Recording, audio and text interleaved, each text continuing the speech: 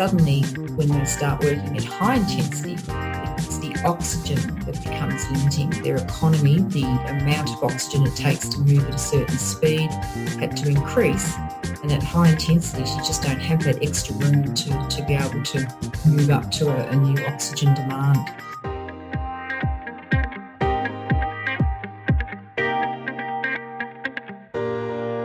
Hello and welcome to The Long Munch, the nutrition podcast for runners, cyclists and triathletes. My name is Alan McCubbin. I'm an accredited sports dietitian based in Melbourne in Australia. I'm also a lecturer at Monash University and do a lot of work with athletes in all walks of life. And I'm joined by my co-host, another colleague of mine from Monash University and another accredited sports dietitian, Stephanie Gaskill. How are you, Steph? I'm good, Alan. Yeah, hanging out to get into the lab. Yeah. Been a while? It's been a long while. I think it's been, March? Yeah, something like that. It's it feels like it's gone on forever, but yeah, hopefully we'll be back in there soon. Now, speaking of the lab, obviously that's one of the places that we both work at Monash University, working with athletes, particularly around research studies in sports nutrition. But both of us also work with athletes from all walks of life in running, cycling and triathlon. Steph, obviously your background, you've been quite an accomplished ultra runner yourself, and you've done a lot of work with runners of all distances, not just ultra running. But you've also done a lot of work with cyclists and particularly triathletes as well, from complete, recreational and beginners right through to professional athletes. Yeah, have a good mix and enjoy the challenge with those. And you too, Alan. We kind of do a similar thing, loving ultra endurance, and have always, enjoyed working together in this area. Yeah, absolutely. I do a lot more, probably more in cycling, but certainly do a lot of work in running as well and triathlon. So I do some consulting work for Triathlon Australia for their high performance program. So they're Melbourne-based athletes, sort of both able-bodied and Paralympic athletes that are based down here in Melbourne. And then, a range of other people that I work with, runners, cyclists, triathletes, from complete beginners through to professional athletes. Yeah.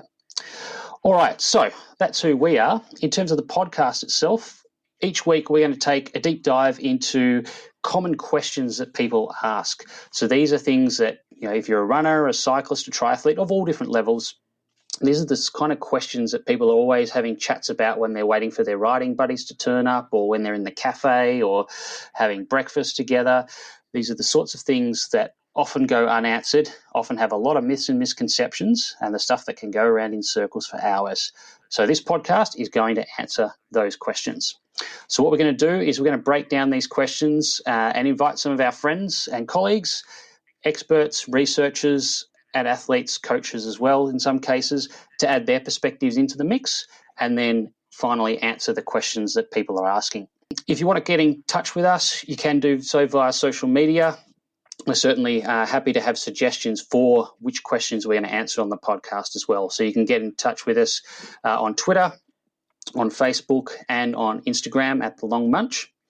So Steph, episode number 1 today, obviously very exciting. Do you want to give us a bit of a rundown on what we're going to be doing, what we're going to cover? Yeah. So we are answering the question, is low carb right for me? You couldn't have picked a more controversial one to start with, Steph. I know. We've got to hit it off with a bang, Alan.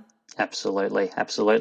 And I guess a lot of podcasts, they sort of ease their way into it with the guests, invite a few people and work up the courage to invite the big fish. But we've got the big fish, episode number 1. Who's our guest? Hook, line and sinker. We got her. Absolutely. It is Professor Louise Burke. Ba-boom. Boom. The mother of sports nutrition, particularly, as we know her in Australia. Yeah, absolutely. And done a whole bunch of research on low-carb eating and the effects on athletic performance for the types of sports that we all do, running, cycling and triathlon. So really the perfect guest to kick things off with episode number 1. But we're going to have a couple other things in the podcast as well. Steph, tell us about those. So we often, you and I and also our team at Monash Uni, we have a few rants. We get quite heated. And so not with each other. No, well, no, not all the time. So we're going to get that off our chest. So each episode we're going to have a little bit of a rant. Yep, absolutely. Yep. And then obviously we'll tackle our feature question, which of course today is low carb right for me? So if you're a runner, a cyclist, a triathlete, doesn't matter what distance, doesn't matter what level, we're going to answer that question for you today. So I think, Steph, without further ado, it's time to get stuck into episode 1 of The Long Munch. Let's do it.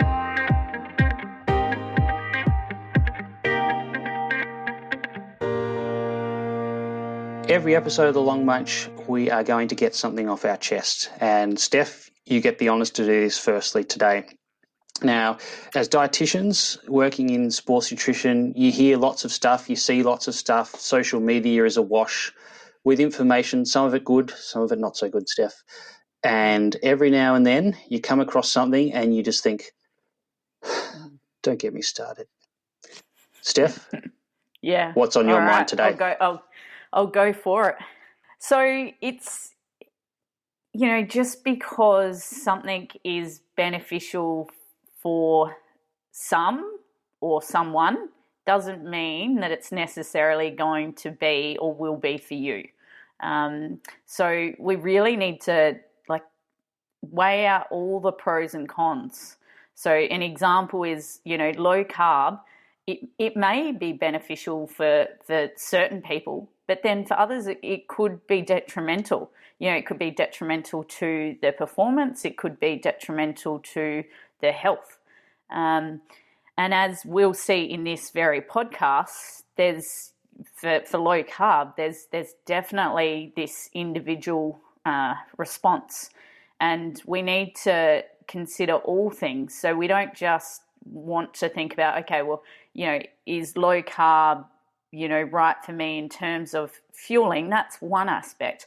But then we also need to consider, okay, well, what about my overall health? What is it doing in terms of my gut health, in terms of my bone health, in terms of my energy availability? So I just want to try and encourage people.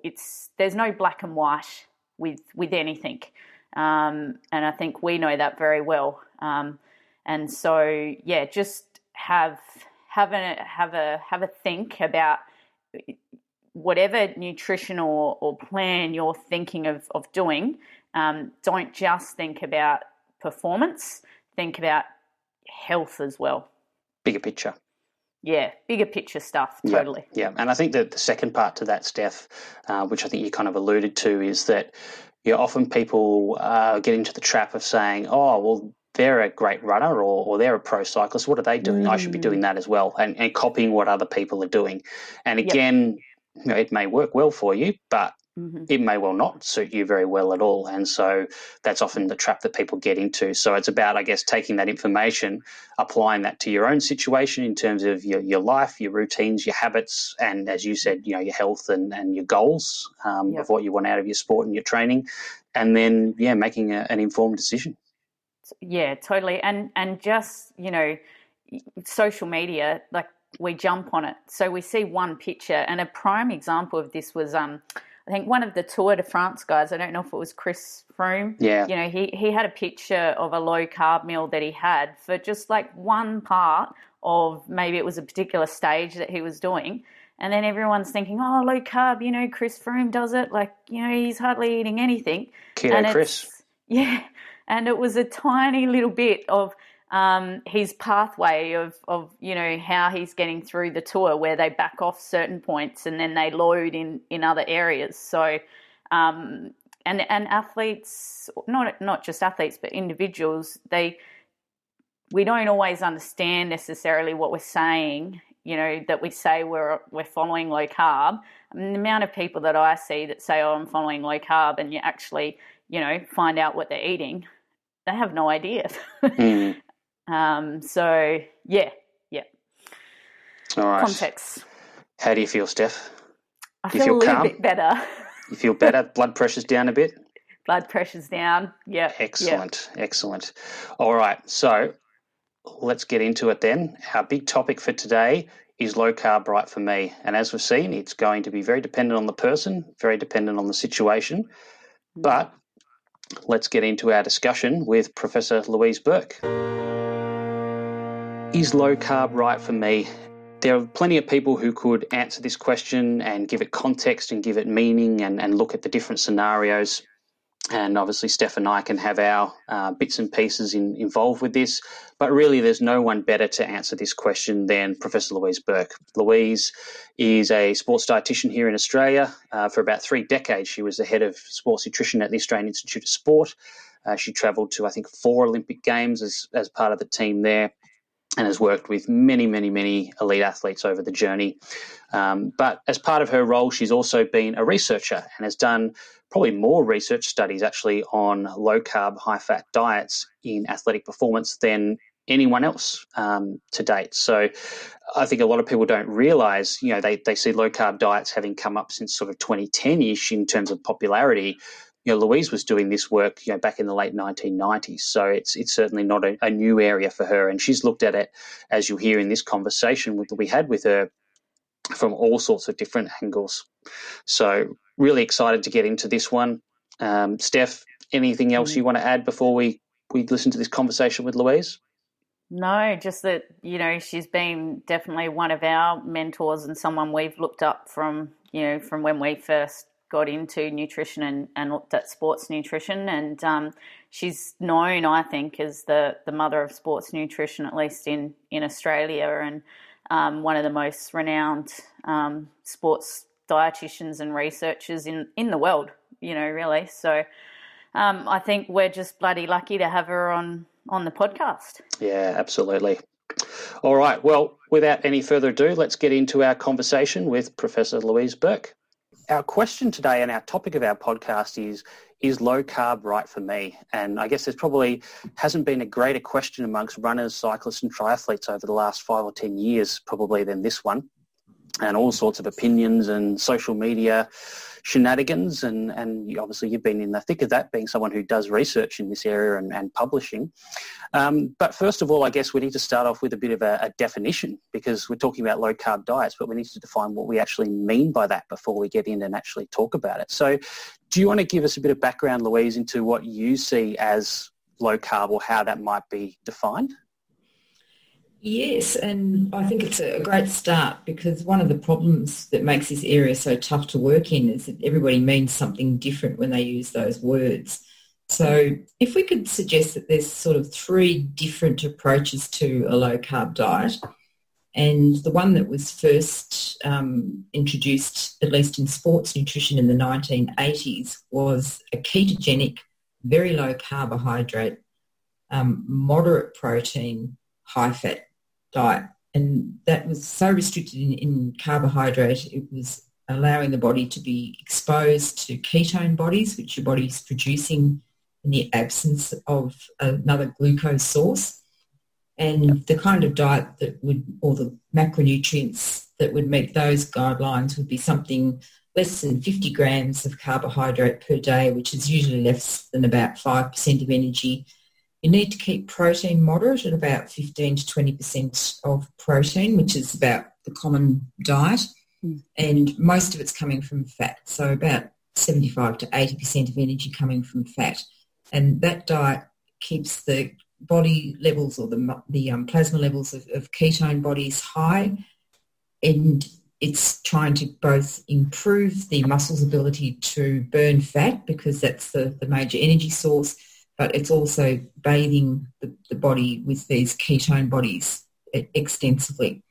And that's different from the next phase of the low-carb diet that appeared in sports nutrition, which was a non-ketogenic but low-carb diet. And here the carb restriction wasn't quite so strict. Generally around about 15%, 20% maybe of energy was coming from carbs, around 2 grams per kilogram body mass of the athlete. And the idea was that it was restricting carbohydrate below the level that the muscle was using for fuel sources in training every day, but not enough to keep continual levels of ketosis.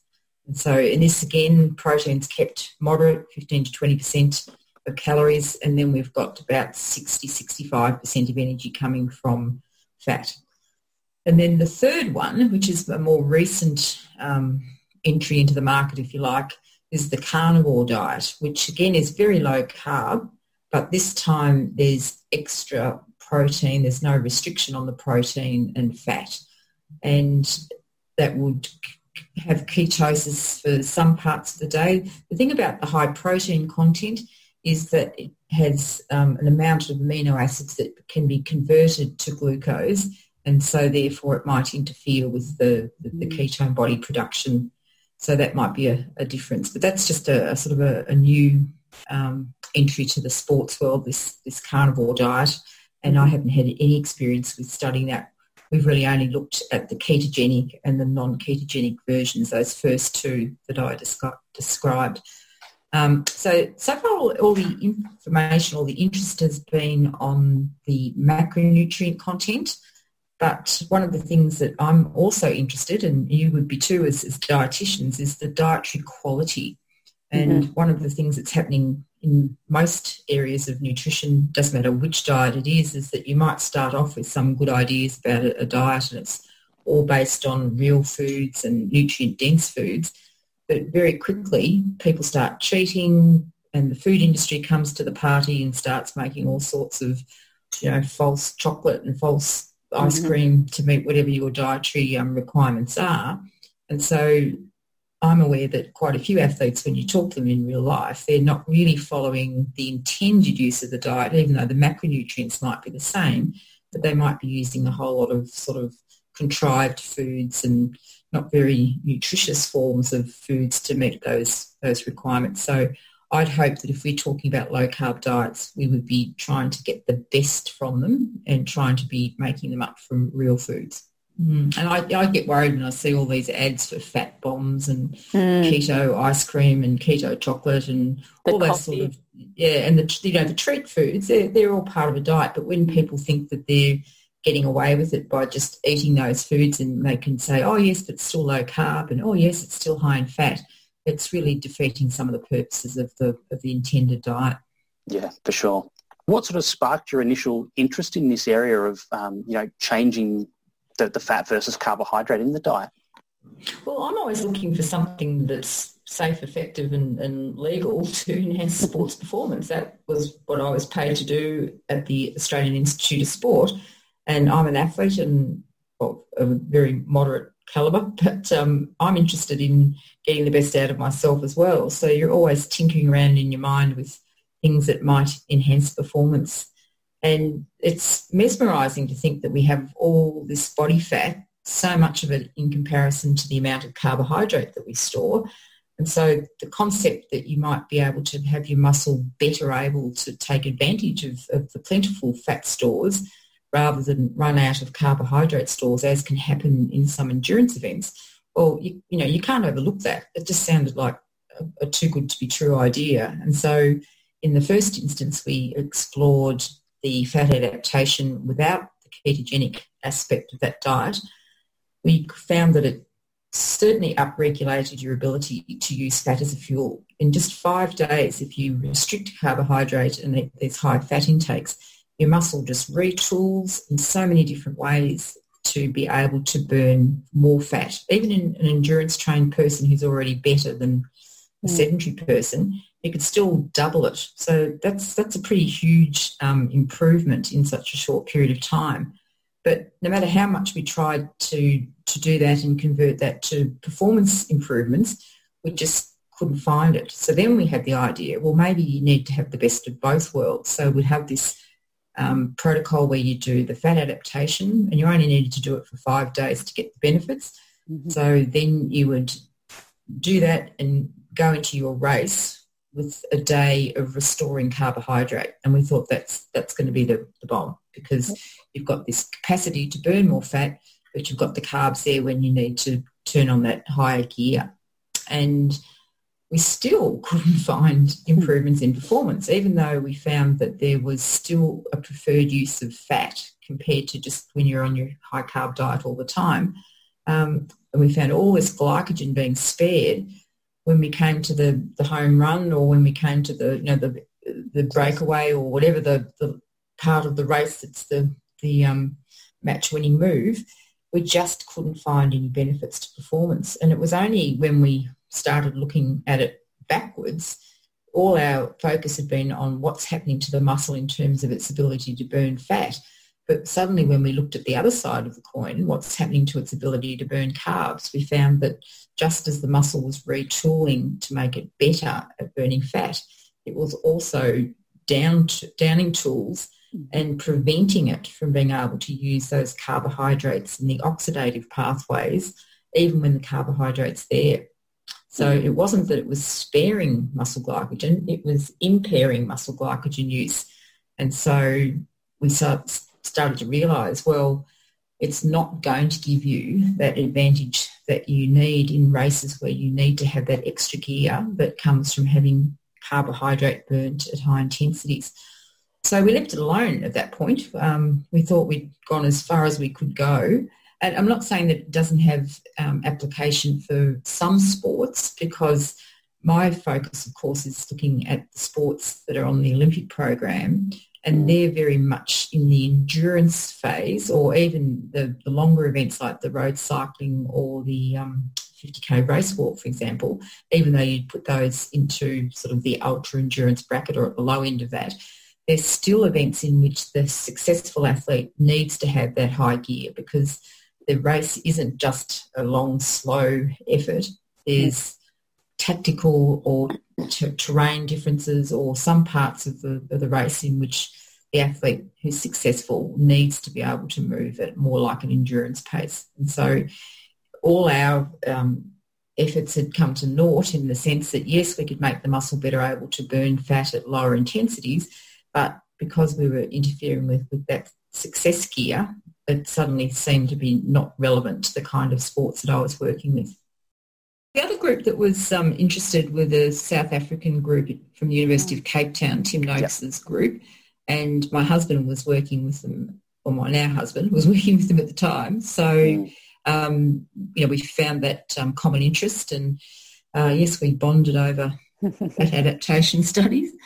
And so we were sort of both looking at it from different angles, and it was really their paper that stopped me from thinking it had further currency to pursue. So we had looked at our fat adaptation models where we would do the different intervention. We'd fat adapt the athlete and then put different amounts of carbohydrate back, and we'd always then have them do this laboratory protocol where they do a certain number of hours at a steady state kind of riding, so that we could measure what's happening with metabolism, and then we'd get them to do a time trial at the end of that. So it was a bit of that sort of hybrid research where you're trying to understand what's going on and then get some measurement of performance, but it's a little bit artificial when you compare it to a really a real life event.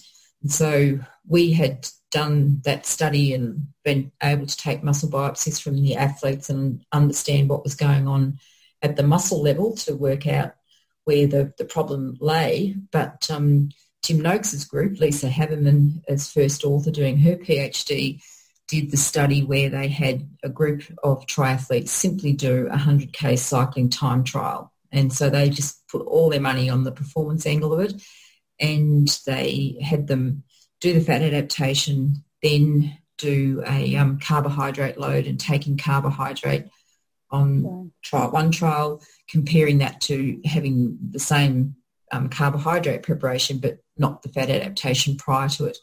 And what they found is that even though the overall performance was similar, in the middle of the time trial, they had the athletes do some sprints. So they had to either do a 1K sprint or a 4K sprint continually over that 100K.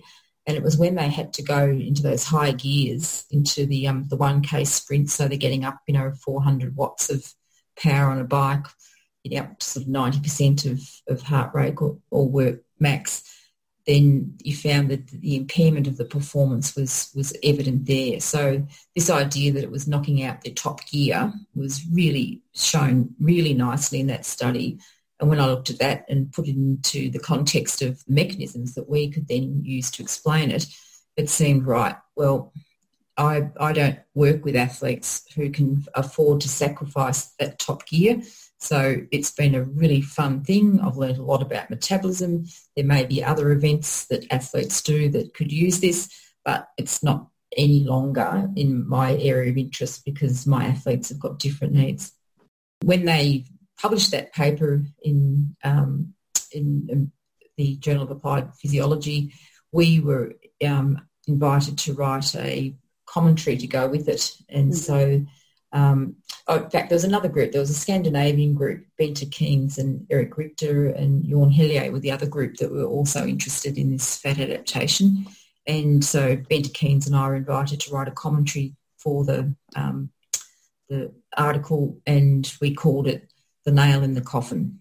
Just sort of saying, well, look, we've tried so hard. We've spent, I've spent nearly 7 or 8 years of my life, and I don't know how many versions of this study we've done. We're up to sort of adaptation, the musical, by the time we left it. But, we got to the point where it was quite clear that it was not going to move in the direction that would be useful for the athletes that I work with. And so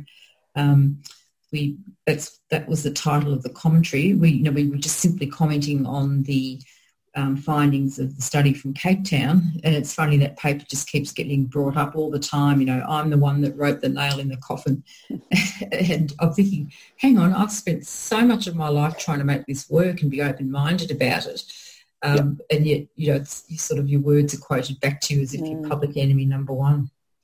I remember, actually, it's funny you say that, Louise, because I remember, I can't remember what it was, but it was, fairly early on in my career, and I remember seeing all these papers come out, and I said to someone, she's still trying to make this work. Here comes another one. Yeah. Endurance athlete. Yeah. So that nail in the coffin paper, I think from memory, was about 2006 that was published. Yes. Yeah. And then that was kind of it. You went off and sort of mostly did sort of other things and research in other areas, and obviously, continuing to work with your athletes. And I think a really good point that you mentioned there is that you were looking specifically at the athletes that you were employed to work with, which are Olympic athletes doing Olympic sports. And that may be completely different to non-elite, non-professional, non-elite athletes. It may be completely different to people doing, 100-mile ultra marathons or Ironman or 24-hour mountain biking and things like that. So, I guess that's an important point here, is that you're not just saying this doesn't work for everyone. You're just saying it's not working for the people that I need to work with or I'm employed to work with. Yeah, exactly. And, I think that's one of the problems with our current way of doing science business, that, everything's so black and white. It's all 140 characters or 280 characters. It's all, it's all simplified, and there's got to be just one true way of doing things. And it's very difficult to work in an environment where that's the way people want to see things, when you're trying to say, no, it's all context. There's horses for courses, and it's just that the horses I'm working with don't need this. They're better off with that. So, Yep, exactly right.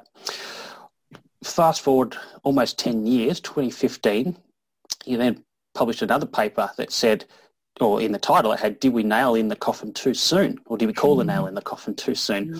So what made you exhume the coffin and open it back up again?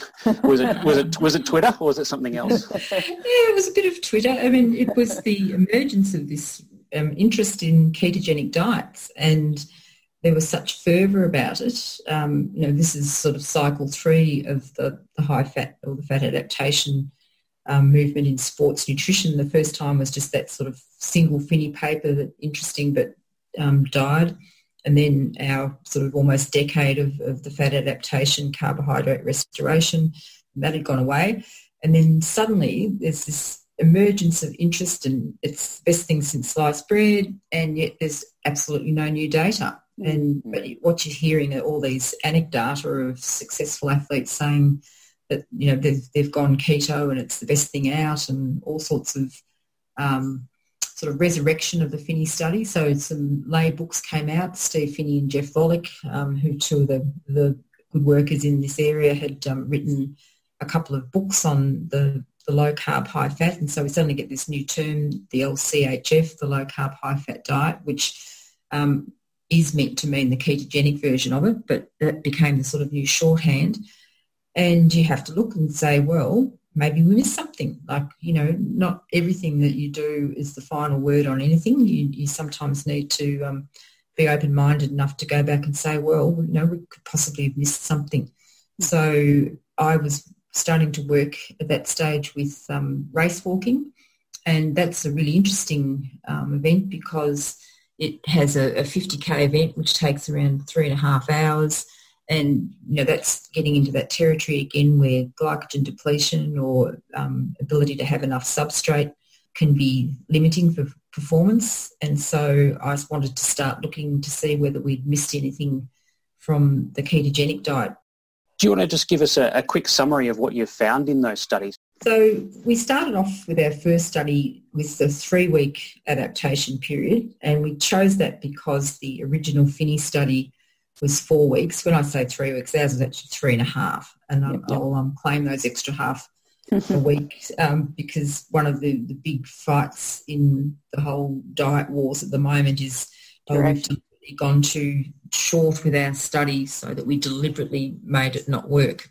But no, we actually tried to mimic the Finney study, and we actually tried to mimic the way that Finney and Jeff Volek had written about it in their book. Their book said that in 2 to 3 weeks of a ketogenic diet, you adapt to being able to burn more fat, and that leads to better performance. And so we did the best job we could. I mean, you always set up stuff to try and get a positive outcome. I mean, that's why you do the study, to try and find something new that could be positive for an athlete. We don't do things deliberately to try and disprove them, if you like. So we had our athletes come into camp. We had elite race walkers, and we chose to educate them about the ketogenic diet, the high carbohydrate diet, the periodized diet, and we talked to them about the pros and cons of what the adaptation phases were going to do and what that might offer for performance. And we let the athletes choose what they thought they would like the best. And we did that because we wanted them to race and to get the best performance from them. And so rather than randomise them to a treatment like you might do in a perfect scientific methodology, we didn't want to have people being given the ketogenic diet to do with the belief that that was bad for them, because if you're already thinking you've got the dud diet, when you turn up to the race, you're not going to try as hard. You're just going to slouch around. So we wanted to make this as real life as possible, and we had 2 authentic races. These were 10,000 metre track races. We had them sanctioned by the IAAF. We had the race judges. We had prize money. We had elite athletes to make this the real deal, and we had them do it before and after they had had 3 weeks on these different diets. And we were able to show at the end of the 3 weeks that the group that had been on the ketogenic diet had maximised fat utilisation as a fuel. They had got about a 250% increase in their ability to burn fat, and that they'd lost a little bit of weight because they'd lost the glycogen stores and the water that's stored with the glycogen. So they went into that second race with, we would have thought, all the benefits of this new energy source, plus being a little bit lighter, but they didn't improve their performance, while the carbohydrate teams, both the periodized and the high carbohydrate groups, had a performance improvement. And if we look at the difference between the race times, we've now done this 3 times, and we've found there's about a 7% difference, that the high carbohydrate groups get 7% more out of the race 2 performance compared to race 1 in comparison to what the ketogenic diet group. Now, when we do these real life studies, of course, we're doing outside races, and sometimes the weather's different, and so there may be some either benefit to performance or some impairment to performance based on some of the weather conditions. We always have to take that into account, but we've always got the control group there, so we can not just look at the absolute change in race performance, we can look at the difference between what happens with the ketogenic diet group and the carbohydrate groups. And it's been a really consistent finding that there's an impairment of performance. The other thing I should have said is that over the 3 weeks of the training camp, all of the athletes got fitter. So there was about a 5% improvement in their VO2 maxes over that period of time.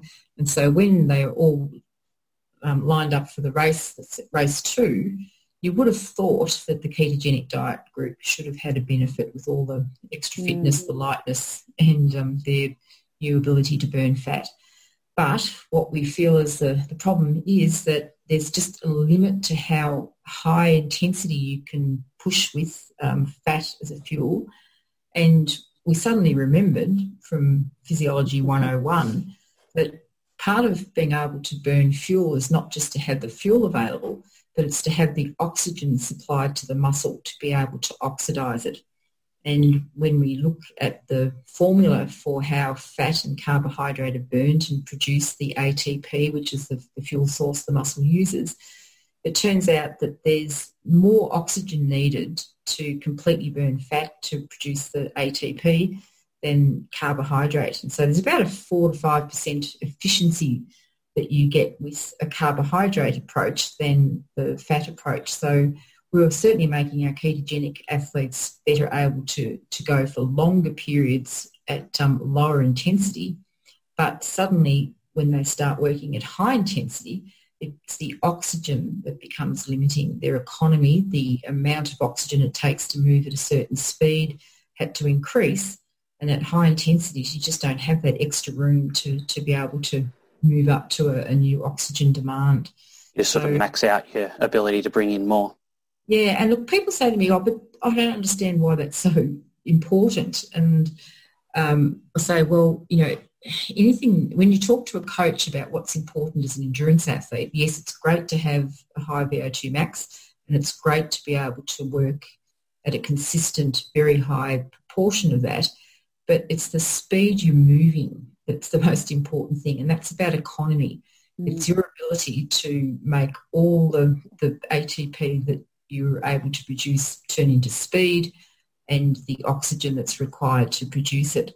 And if you can change economy, if you can improve your economy, then you can move at a higher speed for less oxygen. And if you want to realise how important that is, you just need to look at what else is happening in sport at the moment. These new Nike shoes, which provide this 4% improvement in performance, are just transforming the way that that PBs in half marathons and marathons are going, because suddenly for the same oxygen cost, you've got 4% more economy or speed to do it. And you can see how much that's changing performance. And so if you're going in the opposite direction by choosing a different fuel source, then you'd also expect there'd be a really marked effect on your ability to perform. So it'd be similar to Kipchoge throwing away his fancy shoes and going back to his old ones.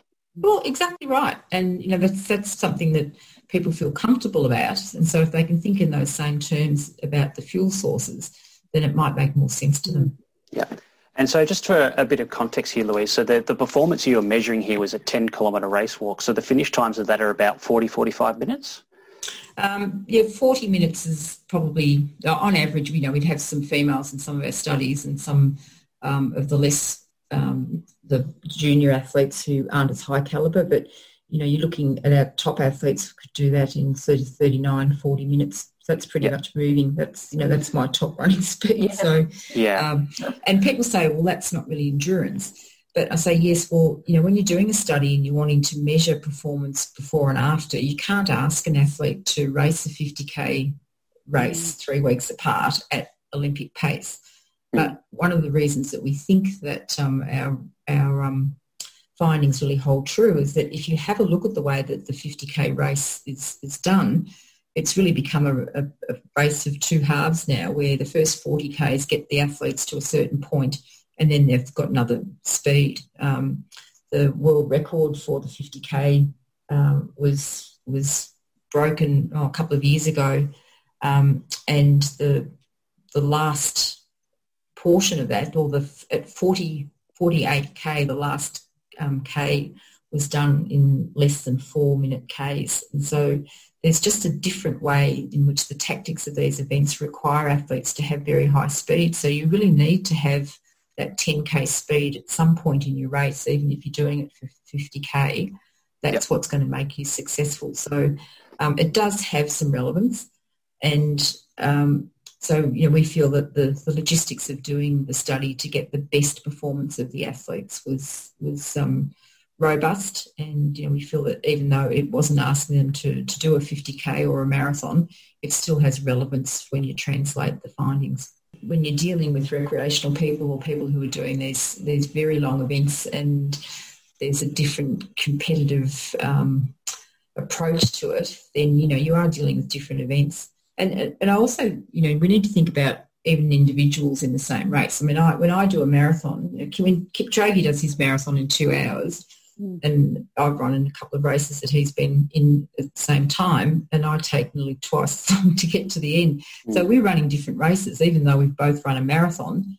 He's running at 85 to 90% of VO2 max, and I'm probably doing more like 70 to 75. So it's a different event, and there's probably some different considerations for the way you might fuel for it. Yeah.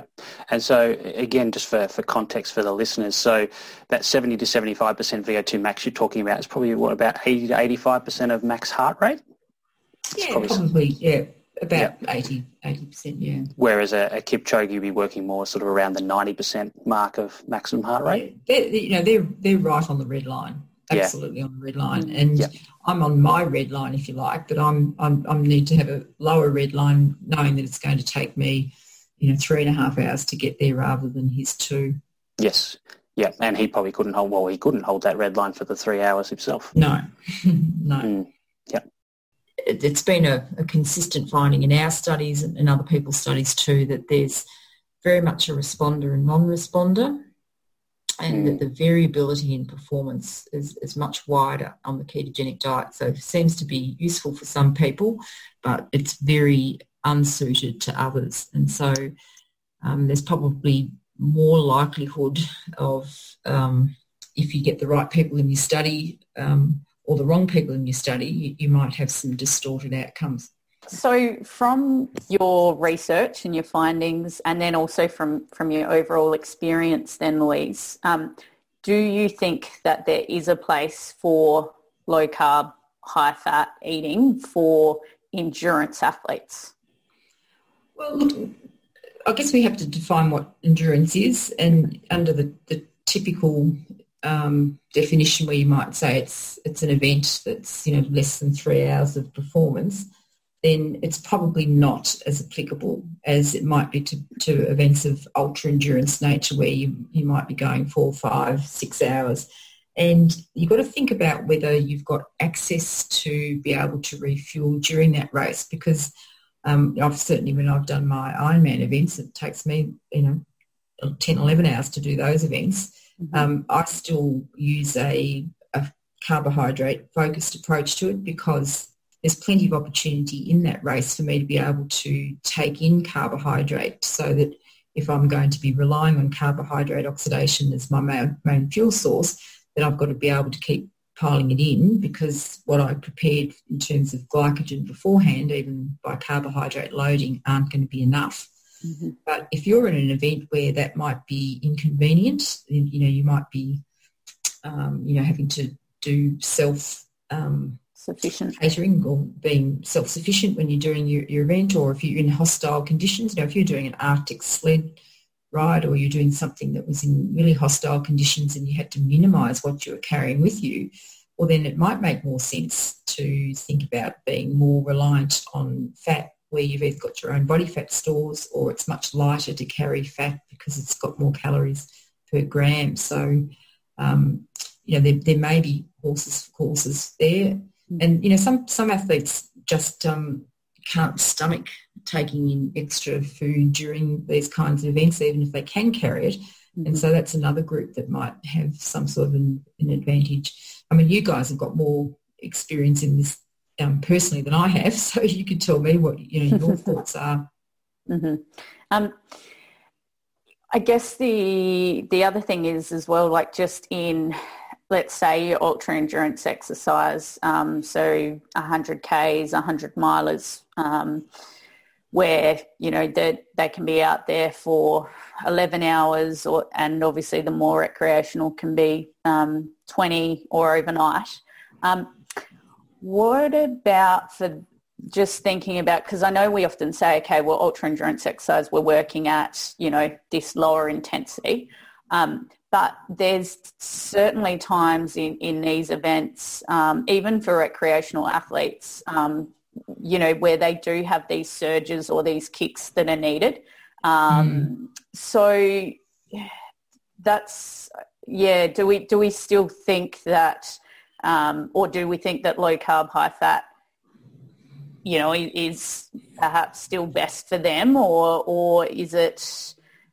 I think this is where I'd need to spend more time with the athletes and get some insights from their approaches.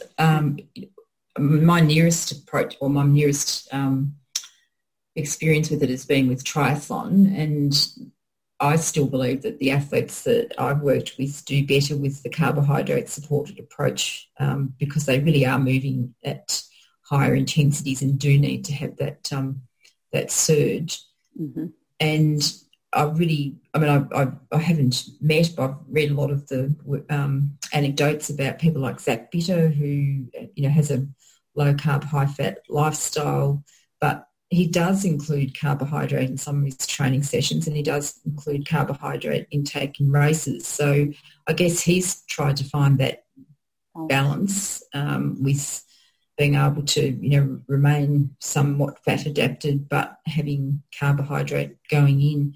And I also think about, what's happening to other parts of your body, and particularly your brain, because, carbohydrate is not just having a metabolic role in the muscle, it's also having roles in terms of how your brain's feeling, and that we certainly know that even just tasting carbohydrate can help you just feel like you can go a bit faster, or feel less tired, or feel, have a reduction in how hard you think you're moving. And so being able to supply some carbohydrate during the race, even in small amounts, can have just an effect on the central nervous system and brain to make you feel better. So, I'm quite prepared to experiment with these kinds of approaches, but there's still nothing that tells me that there's not one thing or the other that could both be useful. That, I still think if you've got the ability to be able to get carbohydrate replacement during exercise, then you've probably got more flexibility because you've got all your gears and you're able to keep the fuel intake up. It's not something I've tried personally to do, an ultra endurance race to know what it might feel like to be able to remove the need to eat carbohydrate in such large amounts and see how that feels in terms of performance. Maybe there are some advantages that I just haven't personally felt or had any of the athletes that I've worked with need to try it. But I'm certainly open to those ideas, but certainly thinking but it's always got to be a balanced approach. What are you going to lose by doing this, and what do you gain, and what's most important? And in some cases, it might be that there's so little need to have a high gear that you can afford to sacrifice it. In others, you might say yes. It's even though it is going for 11 hours, the real crunch is going to come when I need to go faster, and I need to have that extra gear. What do you think about that, Steph, in terms of, obviously you've done a bit of ultra running yourself. What do you feel about doing those 100Ks or 100 miles in terms of the need to be able to use that sort of top gear, or it may not be top gear in terms of speed, it might be in terms of getting up and down terrain and things like that as well? Yeah. So personally, when I'm racing, I definitely need top gears. So there's always times in the race where you see the next girl or person that you need a surge, and then you'll surge for a while, and then that's your strategy, that's your tactic, and then you can get around the hill and then slow down. So you've got definite periods where you're surging. There's hills that some people will choose to surge on, some people will choose to go more efficiently on. And then the other thing is, ultra endurance racing and stage racing, one of our key ones is UTMB 160K. And these races are at altitude as well, where we know obviously we're not getting as much oxygen. So then I would be thinking, if we're on that high fat, low carb, how efficient is that for us? And also particularly in these races, I mean, I'm talking about the ones that are not self-sufficient.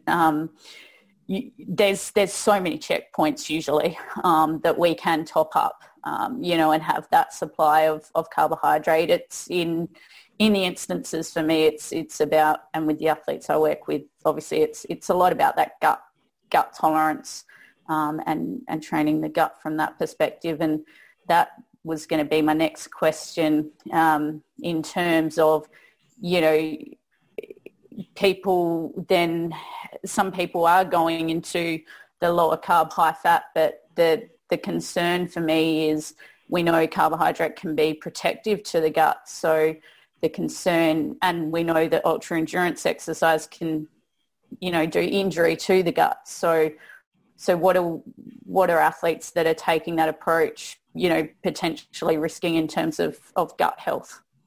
Yeah, and look, I think it's a really important point that we're focusing so much on the muscle and what it's doing that we're not thinking about so many other body systems. And whether it's the gut, whether it's bone, whether it's iron metabolism, immune system, there are so many other systems that are based on using carbohydrate as a fuel or have some downstream effects when carbohydrate isn't available. And so some of our more recent studies have tried to look at some of the side effects or some of the other body systems and their responses to exercise.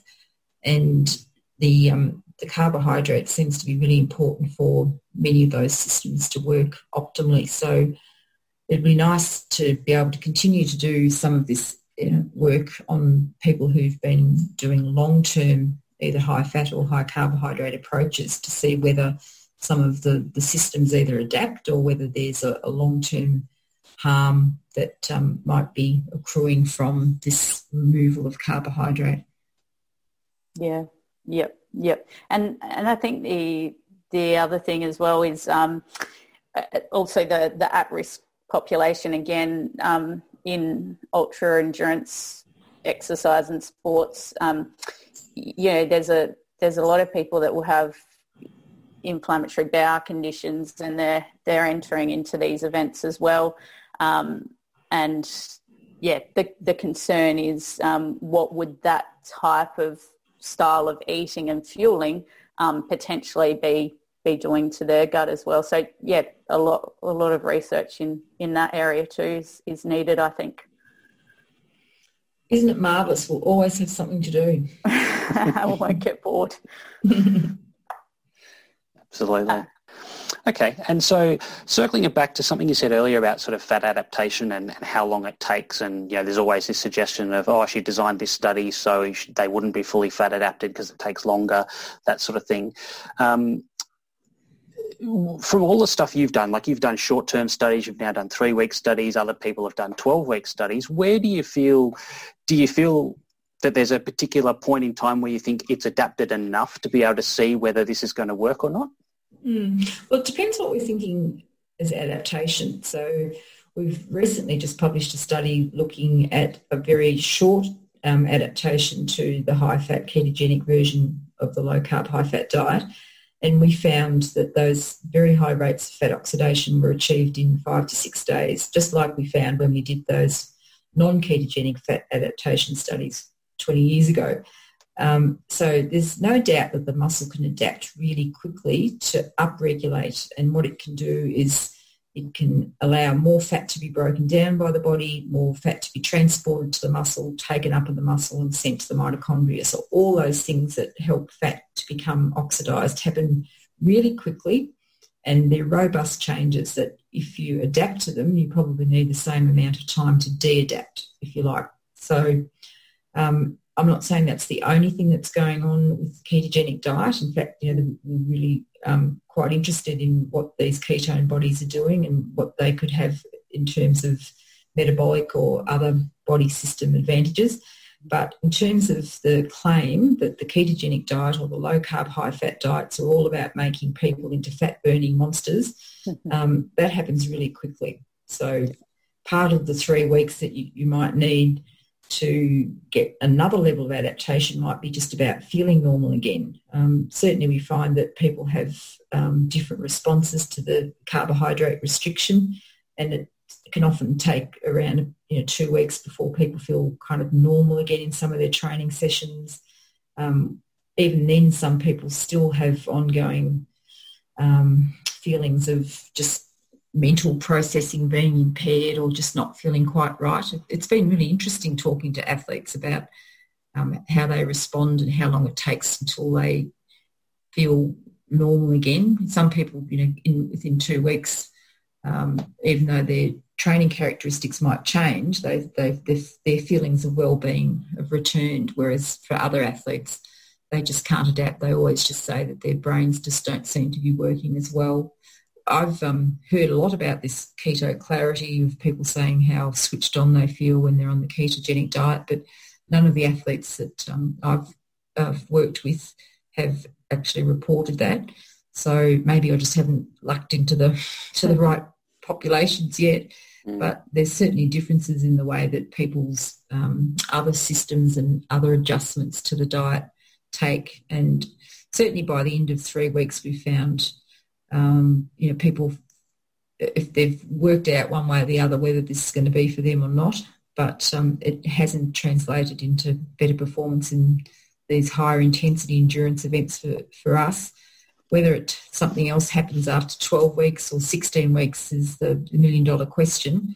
And we're looking to team up with some people who are the Keto Brigade, and we want to together work with looking at some of the groups that have been very long-term ketogenic diet followers. So rather than have a study where we intervene and watch what happens over 12 weeks or 2 years or however long it might need, we're going to see if we can get some long-term people who've adapted and try and do a cross-sectional study comparing them with some of their training partners who take a more carbohydrate normal approach, and see if we can find any differences in the way they metabolise and respond to exercise. And my understanding is that's still a fair gap in knowledge. Like, there's a lot of talk on Twitter about that it can take literally months to fully fat adapt, but not much science to tell us what that extra adaptation would be and whether it actually occurs in reality or not. That's right. And one of the points of controversy is that there's one study that suggests that over this very long-term adaptation, what happens is the muscle starts to store more glycogen again, and it's able to store glycogen in the absence of eating the carbohydrate. All the other studies have not shown that, and it doesn't really make a lot of sense as to why the body would adapt in that way or why that might be an advantage. But I think if we could go and have a look at another group, and particularly doing it in collaboration with some people who know how to do the ketogenic diet as well as possible, and have beliefs that it is beneficial. I think if we can join forces, and so we can all go in open-minded and have the best possible look at it, then we might be able to get to the bottom of whether there is this long-term change in glycogen storage. Yeah, sounds great. I guess just to bring this to a bit of a close and summary in terms of, the question, is low carb right for me? I think it's pretty clear from this discussion, if you're doing sort of short, sort of 30 to maybe 90-minute events, whether it's a half marathon, a sprint distance triathlon, a criterium in cycling, probably not. It's going to be likely impairing. Or even if it's up to sort of 2.5, 3 hours of exercise, Olympic distance triathlon, marathon or something like that, you probably wouldn't recommend this kind of approach for that scenario. Yes, that all sounds pretty conventional in terms of the way that we'd expect fuel metabolism to go. Yep. And then you've got obviously the ultra endurance stuff where obviously it's very difficult to study because of the length, but there's probably some pros and cons, but it may not be such an issue. And there are obviously examples of people that have been fairly successful either way, I guess, low carb or not. And I guess it's the ones in between. It's things like the half Ironman, those kind of events, and even I guess the Ironman for the elite guys, which is probably in that sort of grey area in the middle, which I guess to some degree it does mean a bit of self-experimentation, but leaning towards probably the carbohydrate's going to be the safer bet until proven otherwise. Yes, I think if you do the fuel utilisation and just intensity of exercise scenarios for most of the top athletes, they're still probably in the zones where having carbohydrate support would be beneficial. Yeah. So over maybe, 80% of max heart rate, something around there. Yeah. Yeah. Okay. All right. I'm going to hand over to Steph to finish us off. I've got the fun job. I've got the getting to know Louise. Oh, my goodness. So just to help our listeners get to know you a bit more, apart from your scientific background, we've got 5 quick questions for you. So if you could do anything besides what you're doing now, what would you choose to do? I'd be living in New York. Be living in New York doing? Yes, I think I might like to own a dress shop in New York, a vintage dress shop in New York. Yeah. And then I could run the New York Marathon anytime I liked. I was going to say, you do it every year anyway, don't you? Yeah, well, I just feel that I'm a New Yorker that's trapped in the body of someone that lives in Canberra. Very different. If you could you may have answered this, but if you could time travel, when and where would you go? I would go to when the Saints win their next premiership. 1966? I don't know how long that's going to be. Yes, I was alive in 66, but I didn't understand the importance of it, so it went past me. And so That's right. I'm a Melbourne supporter, so I've been waiting 2 years longer than you. All right. So what's a sport that you've never done but you've always thought, that looks pretty cool? This sounds completely opposite, but I'm fascinated by mountain climbing. I've read all the Everest books, and I always think, and yet, look, I hate heights, and I hate sleeping in a sleeping bag, and I hate being cold, so I'm probably not really suited to it. But it does have just this air of, that Adrenaline. The adrenaline and the challenge and all the, again, it comes back to nutrition and fuel metabolism, but the ways to approach that are so fascinating. Yeah. Do you live by any piece of advice or a motto? Oh, that's a great one. I've got 2. Probably one's eat chocolate when you can. I was thinking, I said to Alan, okay, I'm going to ask 5 questions where Louise cannot mention chocolate. And you've mentioned it.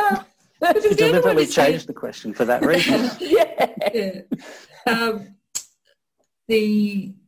The other thing really is, I think, be a nice person. Like, you don't have to be a dick. Yes. You can be good at what you do. And, it's one of the really